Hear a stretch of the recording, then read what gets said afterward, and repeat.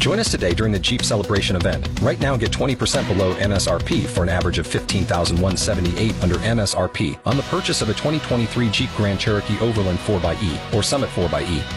Not compatible with lease offers or with any other consumer incentive offers. $15,178 average based on 20% below average MSRP from all 2023 Grand Cherokee Overland 4xE and Summit 4xE models in dealer stock. Residency restrictions apply. Take retail delivery from dealer stock by 4/1. Jeep is a registered trademark.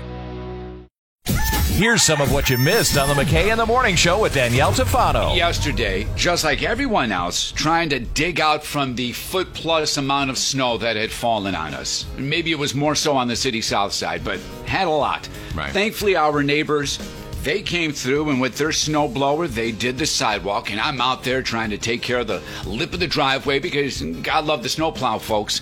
They bury you in. Mm-hmm. I'm out there just backbreaking like John Henry digging through the coal mines. Lifting. And then he goes, Janet, look at that. And I look and I see it. I'm like, what? He's like, look. I'm thinking it's a piece of poop that's on the ground. And I'm like, yeah. And he's like, no, look. Yo, it's a small little field mouse. Still alive. I don't know where it came from. There's all this snow everywhere around. I'm like, oh, my gosh. I wonder if it got plowed in somehow. Like it was crossing the street and somehow got plowed into your snow? Possibly. But, there it is. I'm like, well, I've got to be the humane person that I am with a big heart of gold. Beat it with a shovel? I go get a box, and I put this little baby in there, and then I get a bigger box, and I already happen to have like a screen that I was able to put on top of it. Gave it a little bit of water, gave it a little bit of towel that it could burrow itself in there, some spinach. Later on, I cut up some apple slices and grapes and some cheese. So until it gets warmer, and we can release it back out into the wild, it's a new member of the Shimmick household. So you have a wild mouse living in your house. It's just a small little field and mouse. You served it a charcuterie plate. They're so dirty. It's dirty. It was just out in the snow. It's clean as can be. We're not handling it. No one's touching it. I'm not letting it crawl up and down my neck or anything like that, like people with ferrets. Oh. Wow. So the mouse is going to stay inside the house until closer to the spring? Possibly, yeah. I mean, I know it's supposed to be close to the 40s latter part of this week, or at least upper 30s.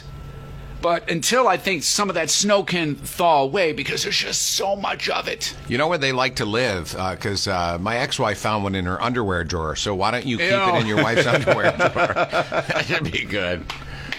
She found two anyway. They were making families in her underpants drawer. I found one last year. Remember, I found one mouse in my house. And they always say when there's one, there's more. But there's no mouse poo anywhere else once that one was gone.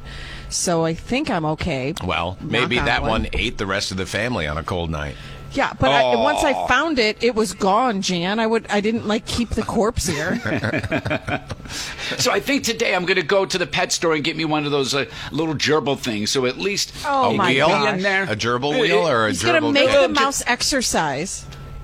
Yeah, of course. You're going to stay in my house. You're going to do some work, okay? So you mean like one of those wheels? No, he's going to get the gerbil, not just the wheels, plastic. But little, yeah, exactly. So the kids can look at it, and there's an actual top that goes with cage? it. Right now, yeah, I forget what they're called though. Yeah. They weren't called cages, but they were the plastic ones that had. And they could run through tubes and stuff like that. Exactly. Yeah.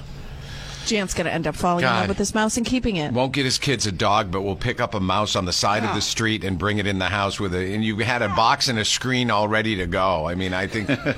Here's what you got to do, Jan. Now you have to find a stray cat, bring it in, a stray dog, bring it in, then train them, just like in the office, for the cat to stay on top of the dog and then the mouse to stay on top of the cat, and then you have a circus show on your hands. Oh, I love this, and I can sew little outfits for them as well with my favorite sports teams on them and everything. Hey, Betsy Ross, you know what you could do?